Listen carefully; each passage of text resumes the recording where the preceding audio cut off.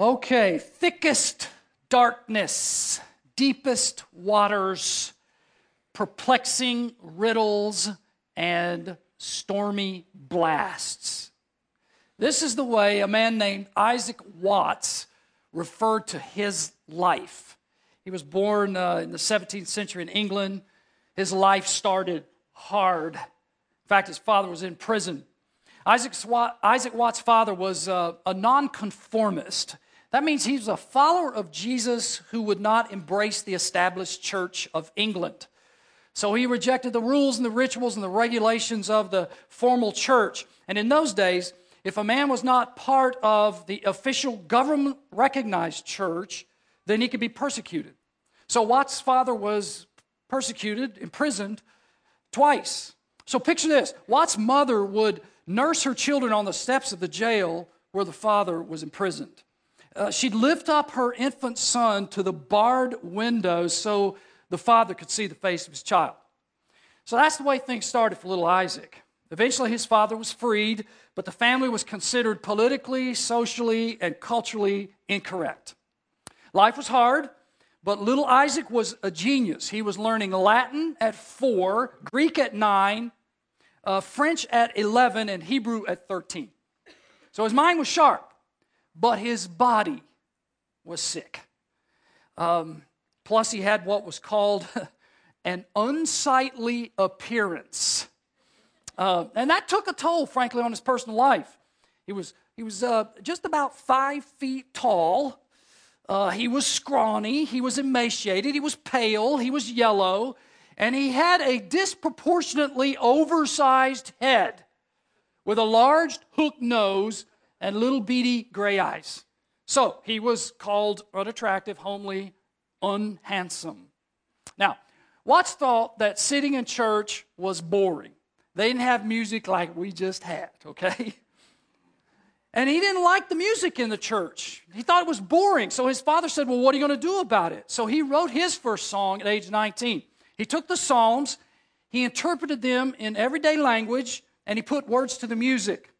And it was considered scandalous and non-traditional, and he was considered heretical back in the day, but we're still singing his songs almost 300 years later.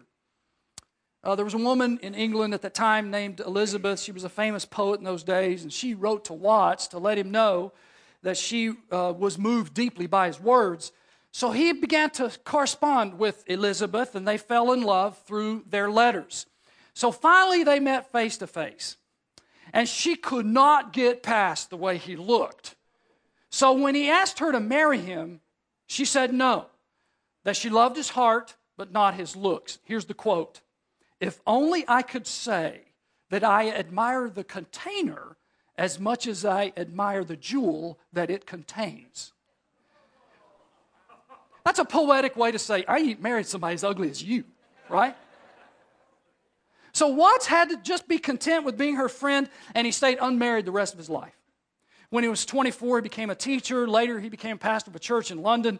But he was often ill. He was often unable to serve his congregation. And finally, when he was just in his 30s, he had to resign as a pastor. So when he looked back at the scenes of his life, he labeled the experiences thickest darkness, deepest waters, perplexing riddles, and stormy blasts. Why? His father was jailed. He and his family were outsiders. His appearance was unpleasant. He was rejected by the woman he loved. He lost a dream job because he was too sick to work.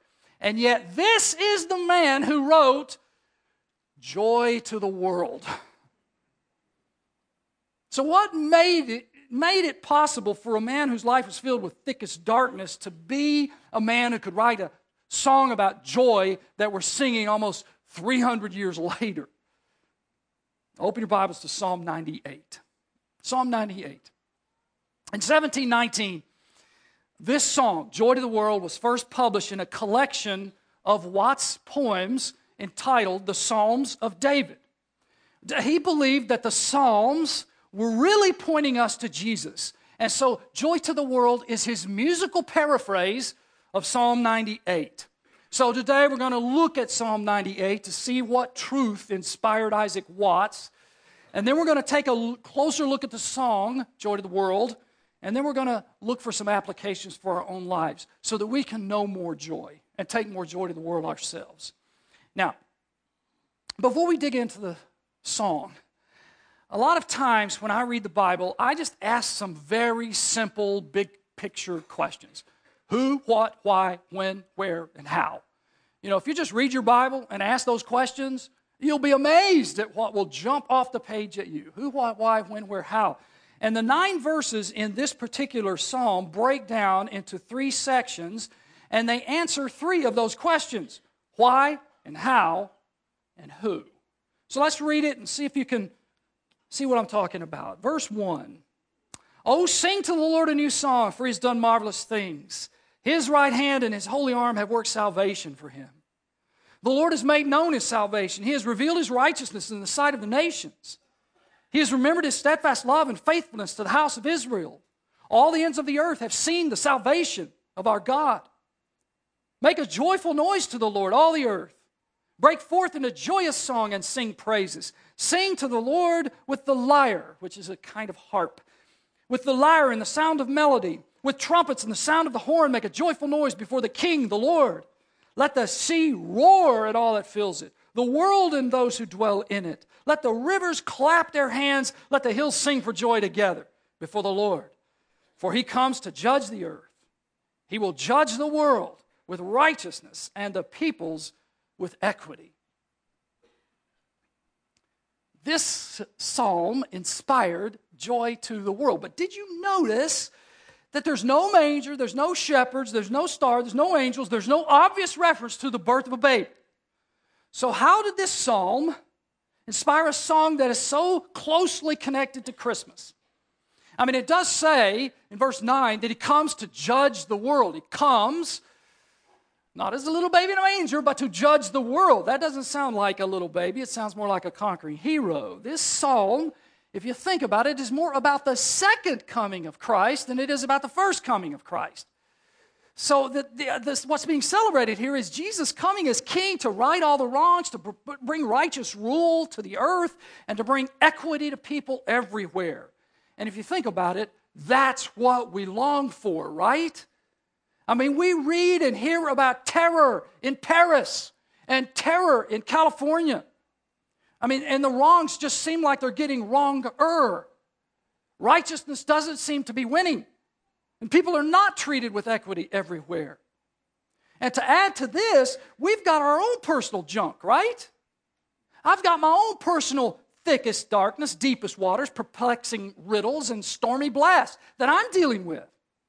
In fact, this is a very tough time of the year for many, many people because life just doesn't work out the way we want. And so this Christmas is probably not going to be exactly what you want. You're thinking, man, life's tough, life's hard. My life isn't looking the way I thought it would. And I'm supposed to sing joy to the world? See, just like Isaac Watts, you've got your own thickest darkness. But Isaac Watts found a reason to rejoice right here in Psalm 98. So let's answer some questions. Why, how, and who? Why? Why is there joy to the world? And the simple answer is salvation has come. And this is in verses 1 through 3. Verse 1, He has done marvelous things. His right hand and His holy arm have worked salvation for Him.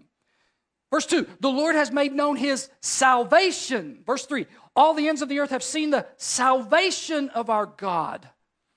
And this is good news, right? Because the world is a broken place. The world is in need of restoration. The world is in need of rescue. The world is in need of salvation. So how does salvation come? Answer, through Jesus, right?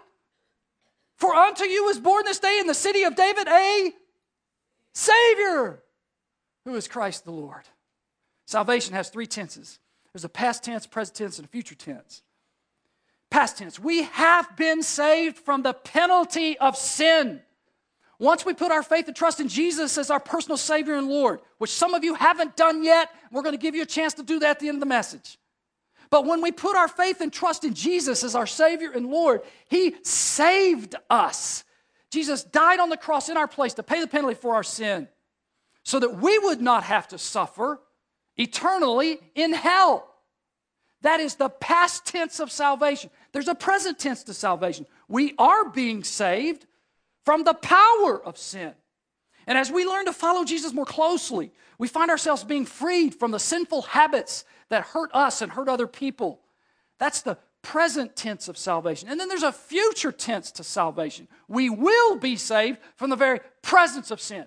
I have been saved from the penalty of sin. I am being saved from the power of sin. I will be saved from the presence of sin, because one day Jesus Christ will return and all of our sinning will be over and all of our joy will be regained. And this is our hope. This is salvation. So Isaac Watts, a man who knew thickest darkness was still joyous.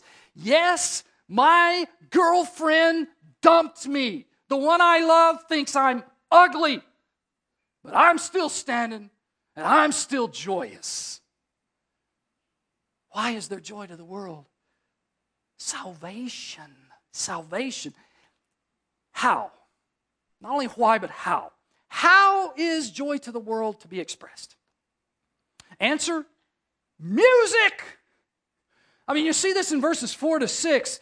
Verse 4, make a joyful noise to the Lord, all the earth. Break forth into joyous song and sing praises.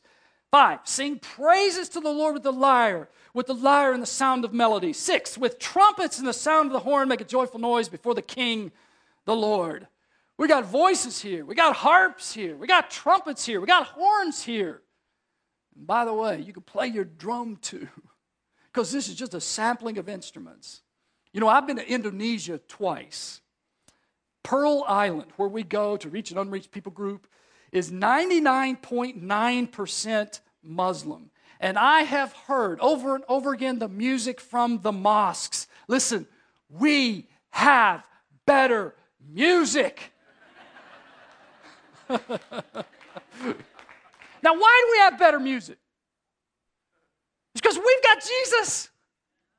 Jesus is joy. We've got a reason to celebrate. We have been saved from the penalty of sin, are being saved from the very power of sin, and will be saved from the very presence of sin someday. We've got a reason to celebrate because the Lord has done marvelous things. He's brought salvation to us. You know, I can remember almost 20 years ago riding on a dusty, bumpy road with sweat pouring down our bodies in Ghana, West Africa. I was on a mission trip there. So this was toward the end of a long, hard trip. And I just got to say, my spirit was grumpy. And then one of our African hosts began to sing, "Things are getting better. Things are getting better." And I wanted to slap the dude. Right? You've been there. He kept singing, "Things are getting better.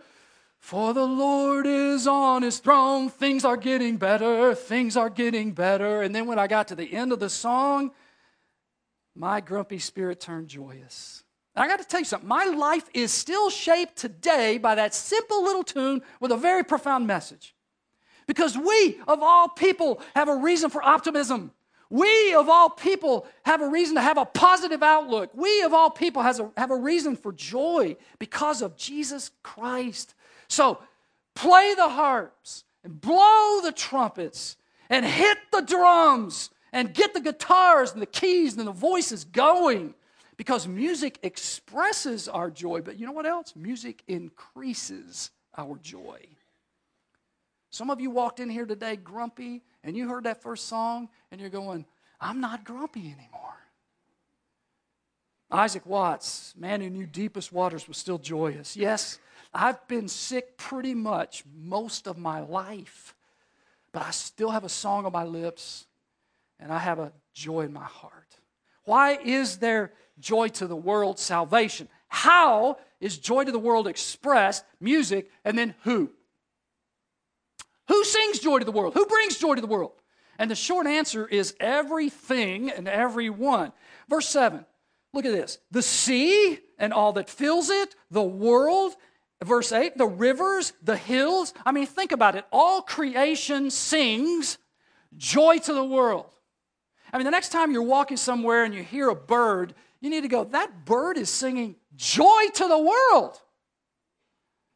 If you listen, the earth itself makes a joyful noise. The seas roar with joy. When those waves crash, it's joy to the world. Everything that dwells in nature roars with joy. The hills sing for joy together. The rivers clap their hands. Nature sings. And if nature sings, then we need to sing too. Look at verse 7 again. Let the sea roar and all that fills it, the world, and those who dwell in it. That means me. That means you. We're supposed to roar with joy.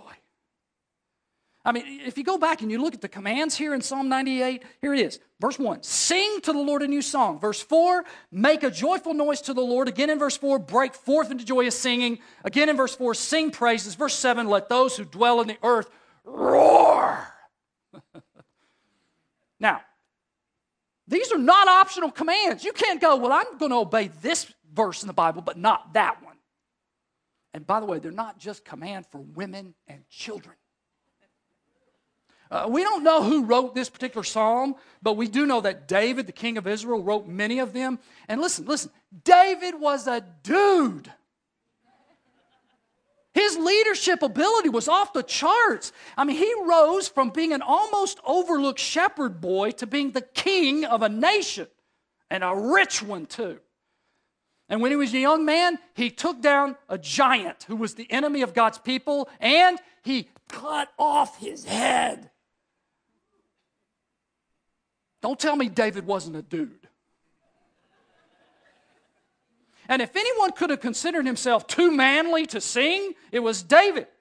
Yet David was so exuberant in his praise of God that his own wife once called him undignified. So you got Isaac Watts here, a man who knew perplexing riddles, but he is singing joyous praises to Jesus. He goes, I can't make sense out of all the bad stuff that's happening in my life, but you know what? I will still sing. And you, Lord Jesus, will increase the joy in my heart as I do so. Why is there joy to the world? Salvation. We better not ever get over being saved. How is joy to the world expressed? Music. And who sings joy to the world? Everything and everyone. Truly, Jesus is joy to the world. So the question we have to ask is this: is Jesus joy to me? Now, how did this song get so deeply connected to Christmas? Bible scholars have noticed parallels between Psalm 98 and Mary's song over in Luke chapter 1 when she learned she would be the mother of the Messiah. So did Mary think about Psalm 98 when she thought about the birth of her baby? Maybe. So today, just to help you connect the dots between Psalm 98 and Luke 1, Mary's song, I'm going to ask the men to read the parts from Psalm 98, and then I'll ask the women to read the portions from Mary's song in Luke chapter 1. So it's just 5 sections, so humor me, okay? I think you'll see the comparison. All right, here we go. Men, read with me. Oh, sing to the Lord a new song. Women, my soul magnifies the Lord. Men, for he has done marvelous things. Women, he who is mighty has done great things for me. Men, his right hand and his holy arm have worked salvation for him. Women, he has shown strength with his arm. Men, he has remembered his steadfast love and faithfulness to the house of Israel. Women,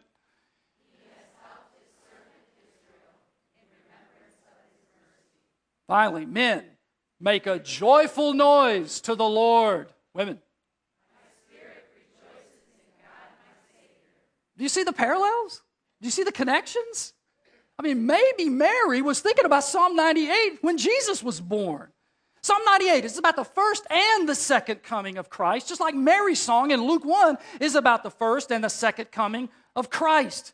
See, Isaac Watts, who wrote Joy to the World, saw that Jesus is the fulfillment of Psalm 98 because he saw something in Jesus that a lot of us miss. I mean, who is this Jesus anyway?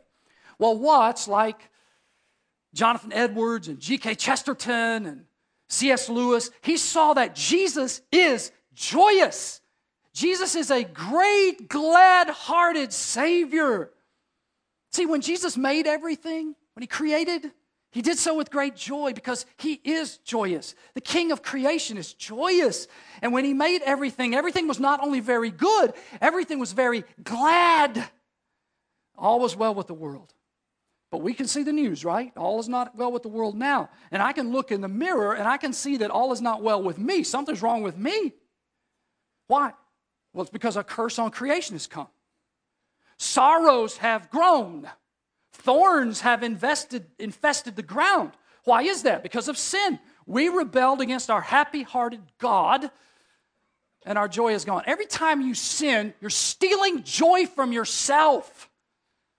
And when we sin, we rebel against our happy-hearted God. Our joy goes. But the King has come to reverse the curse. The Lord has come to restore our joy. Jesus has come to bring salvation. He suffered with us. He identified with our pain. And then because of the joy set before him, he endured the cross, dying in our place for our sin. He rose from the dead. He is victorious over sin and sorrow. And now we are supposed to prepare room in our hearts. We are called to receive him as king. And when we do, he becomes our reigning Savior. And we get forgiveness and hope and healing and new life. His blessings flow and our joy is being restored. We have been saved. We are being saved. We will be saved. See, because there was a first Christmas, there can be a second coming when all the blessings will flow and there will be joy to the world fully and finally, and everything will be all right. Maybe you saw, like me this past week, what Plain Dealer writer Bill Livingston said was the best LeBron James quote ever. James was asked, how do you think the Cavs are going to do when Kyrie Irving comes back and starts to play? And here's what James said.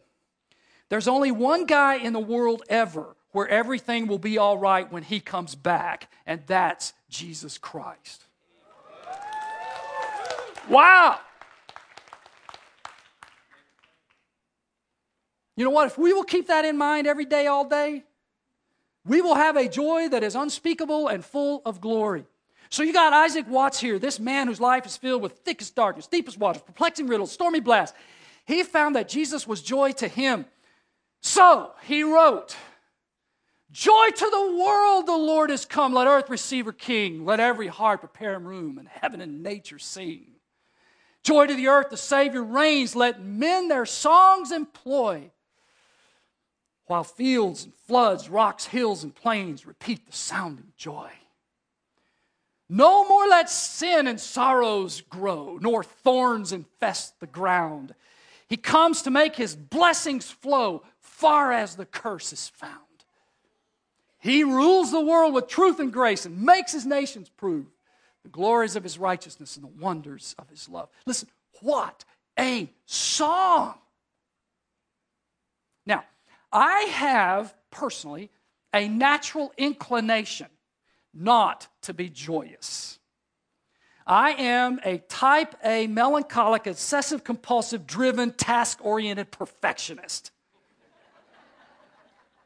True confession.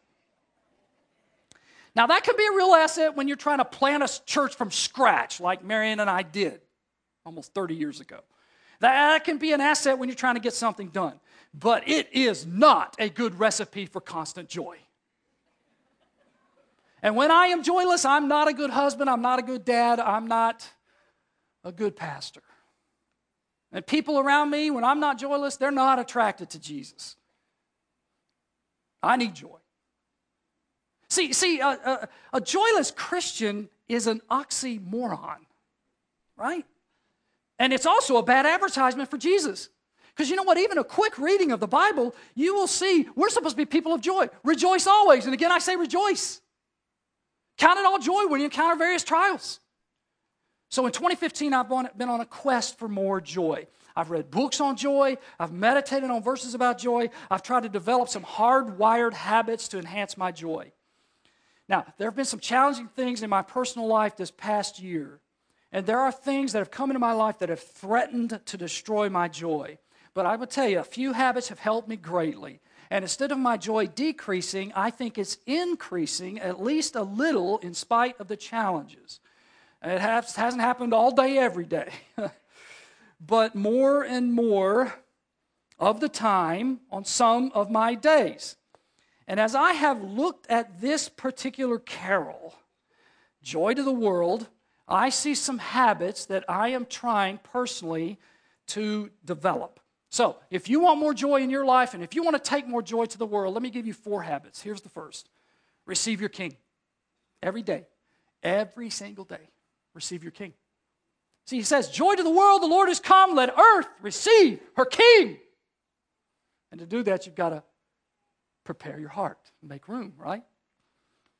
You say, well, what's the big deal about me receiving Jesus as King? How's that going to increase my joy? Well, think about it. The character or the nature of the person you're following is going to impact you. It's going to rub off on you. So if you hang around miserable people, you're going to be miserable. But if you hang around joyous people, you're going to be joyous. Now, maybe you've never thought about this before, but Jesus, I want to say again, is the most joyous person in the universe. You might have come out of a religious background where you've learned that God is ticked, that he's always wanting to zap people with lightning bolts, but the Bible, Hebrews 1 verse 9, we learn this about Jesus. It says, God the Father has given God the Son, has anointed God the Son with the, get this, oil of gladness beyond his companions. Think about that. Jesus has been given gladness beyond anyone. He is the most joyous person on the planet, in the universe. Why wouldn't you want to receive as the King of your life the most joyous person ever? So every single day we need to reconnect with Jesus. We got to make room in our hearts to receive Jesus as our joyous King. And so this past year, when I've sent a note or a card to someone, I often, not always, but often sign it this way. Note. Then joining Jesus in his joy, comma, Rick. Joining Jesus in his joy, comma, Rick. Now, I don't write that for the other person getting it. I'm writing that for me. Because I want to receive Jesus as my joyous King. I want to join him in his joy. How to bring more joy to the world? Receive your King every day, your joyous King. Second, employ your songs. Employ your songs. Isaac Watts wrote these words, joy to the world, the Savior reigns, let men their songs employ. Now, when you employ someone, you're putting them to work.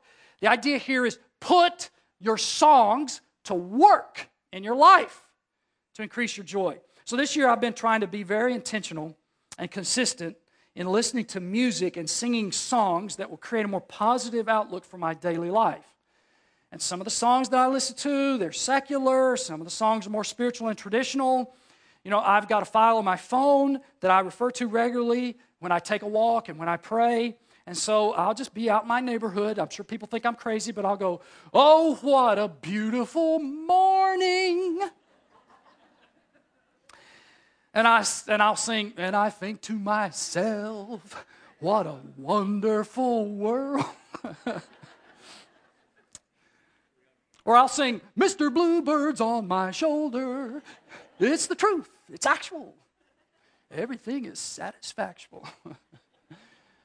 I mean, is that stupid? Is that corny? I'm going to tell you something. It elevates my mood. I mean, I even have a few songs that I play on Amazon Prime.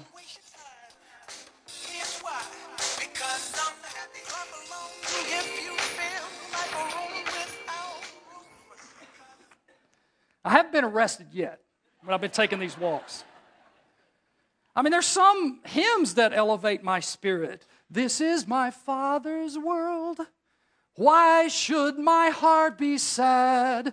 All nature sings and round me rings. God reigns, let the earth be glad. And I'm so grateful that Chad gave me this particular message because now I can add joy to the world to the mix when I sing. I was talking about this with Pastor Chad on Friday. He said it this way, employ your songs to deploy your joy. Employ your songs to deploy your joy. How to get more joy in your life and how to bring more joy to the world, receive your King, employ your songs, and then count your blessings. Because the song that Isaac Watts wrote, says he comes to make his blessings flow. The blessings of God are flowing. Do we see it? Do we recognize it? See, it's so easy for us to focus on what's not going well. And that deflates and defeats the soul. You know, this year I've read over a dozen books. The Happy Christian, The Law of Happiness. I've read over a dozen books on the topic of joy. One of them, believe it or not, Pollyanna. Not bad.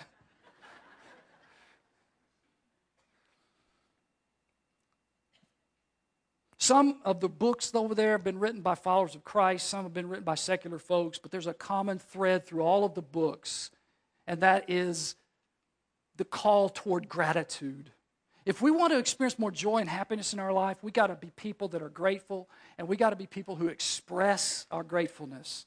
So what I've done is I have a gratitude journal. In fact, I'm writing in my third one right now. At the end of every day, I just write down 3 things that I'm grateful for. You know, secular people, they're very eloquent when they talk about the power of gratitude. But you know what? We followers of Christ have an advantage because we know who to thank. So at the top of the page every day, I write, "Thank you, Lord, for." And it's just a way for me to count my blessings. I just write down 3 things every day. They don't have to be big things. This is not my notes. But the other day I was in a meeting in Atlanta, and a good friend walked in the room that I hadn't seen for quite some time. He's a pastor of a large church down there. And my back was to the door. So all of a sudden I'm sitting in this room and I feel a kiss on the top of my head. I turn around, it's my friend Brian Bloy. Got up and gave him a big hug. The kiss on top of the head made it into the gratitude journal. I mean, just little things like that, as well as big things. Write stuff down. How to bring more joy to the world. Receive your King. Employ your songs. And count your blessings. Finally, wonder at God's love. Some of us are good at wandering away from God's love. That's W-A-N-D-E-R-I-N-G. We need to wonder, W-O-N-D-E-R, at God's love. Because it says He rules the world with truth and grace, makes the nations prove the glories of His righteousness and the wonders of His love. It's very easy for me to think that I'm worthy of love based on my performance. Because I grew up playing a game that measures everything. How many hits did you get? How many runs did you score? How many errors did you make? It was all measured. And it's out there for everybody to see. And if you perform well enough, you were loved and you were promoted to the next level. So I played baseball all the way through high school, college, and spent 5 years in the minor leagues. So measuring everything, including my grades, shaped me deeply, deeply during my formative years. So I brought that mindset into my walk with Christ and into the ministry. See, I felt I was worthy to be loved by God if my performance measured up. How good was that sermon? How well are the people giving? How many people did your church baptize last year? If I performed well, God loved me. If I didn't perform well, He didn't. Listen, none of that is true.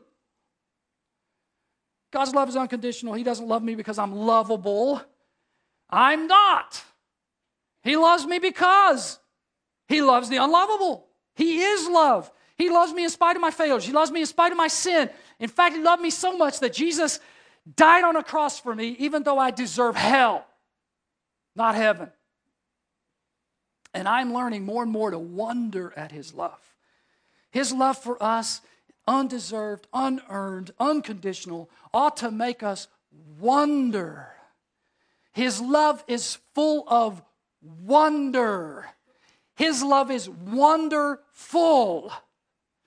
And when I'm able to lock in on this, I find it to be a source of great joy for my life because the pressure is off. And I'm like a little child. I don't have to do anything. All I have to be is me. Listen, our Lord is crazy about me, believe it or not. And you know what? He's crazy about you too. My picture is on the Lord's refrigerator. And so is yours. I mean, it says in the Bible, our names are engraved on the palms of his hand. It says in the Bible, we are the apple of his eye. It says in the Bible that he rejoices and sings over us. We are the love of his life. Do you believe that? If you believe that, that's going to elevate your spirit and give you joy. You know, I'm a grandparent, got a 5-year-old and 1-year-old grandsons. I take great joy in those grandchildren, whether they perform or not. They just make me smile. And God's just like that with me and you. Wonder at God's love. It'll be a great source of joy for your life. How to bring more joy to your life, to the world, receive your King, employ your songs, count your blessings, and wonder at God's love. Now, before there can be joy to the world, before I can bring joy to the world, there has to be joy in me, right? But when there is joy in me, I find that my joy is enhanced and multiplied and expanded when I take that joy and I give it to somebody else. Because if you think about it, the song, Joy to the World, is a missionary song. We're supposed to take this joy to the world, to the nations, because we know that there's an island in Indonesia where 99.9% of those folks don't know Jesus. They don't have past tense, present tense, or future tense salvation. But we can take that message there. And we can take that message to places like Mexico and places like Ghana, West Africa. So I'm excited to announce our international mission efforts for 2016 because it's taking joy to the world. And you can see it there. Mexico, Pearl Island, Nzimland, Ghana, in Africa. And if any of those destinations are intriguing to you, if any of those dates would work for you, if you're attracted to any of those leaders up there, then send an email to Dalia Orth, dorth at cbconline.org, and you can find out more. We're going to take this joy to the world in 2016. Because you see, a joy hoarded is a joy divided and decreased and diminished. But a joy shared is a joy expanded, increased, and multiplied. I just got an email yesterday from a group of people that went from our church down to West Virginia to serve some needy folks down there. And I could feel the joy coming through the computer to me as I read it because one person in West Virginia prayed to receive Jesus as Lord and Savior. I mean, hey, that group, 10 people, went down and took some joy to West Virginia because they took Jesus down there. And maybe you're here and you're going, I don't know this Jesus that you're talking about. I don't know Jesus like this. In your program, there's a prayer you can pray. It's going to be on the screen. Dear God, I've tried to find joy in all the wrong places. This is my great sin. I need your forgiveness. I believe Jesus died on the cross in my place to pay the penalty for my sin. He rose from the dead. So today, some of you just need to pray this right now. Today, I make room in my heart for Jesus. I receive him as King. Since Jesus alone brings true joy to the world, let him bring joy to me that I can share it with others. And if that's your prayer today, then in front of you there's a card, and you can check a box and say, I'm receiving Christ today, and put it in the offering basket because we want to help you grow. Thickest darkness, deepest waters, perplexing riddles, stormy blasts. On this side of heaven, those things are not going to go away. It's part of the human experience in this fallen world. But these things should never, ever steal our joy. What we have to learn to do is what Pastor Dale has said over and over again. Sky your eyes. You say, how do I do that? Receive your King, employ your songs, count your blessings, and wonder at his love. This is what Isaac Watts did to help him through his very difficult life. These are some hardwired habits that God is helping me to develop, and I think these things will help you too. I think Isaac Watts has served us well because he reminds us in Joy to the World that the Lord has come. That first Christmas was necessary, but Watts' song reminds us not to get caught up just in the baby in a manger and lose sight of the redemptive and restorative work of Christ. He's coming again. And the deepest waters and the stormy blasts and the perplexing riddles will be over forever. And this is why we sing Joy to the World. Father, I pray that you would help us rejoice in Jesus right now, today. Elevate our hearts. In Jesus' name, amen.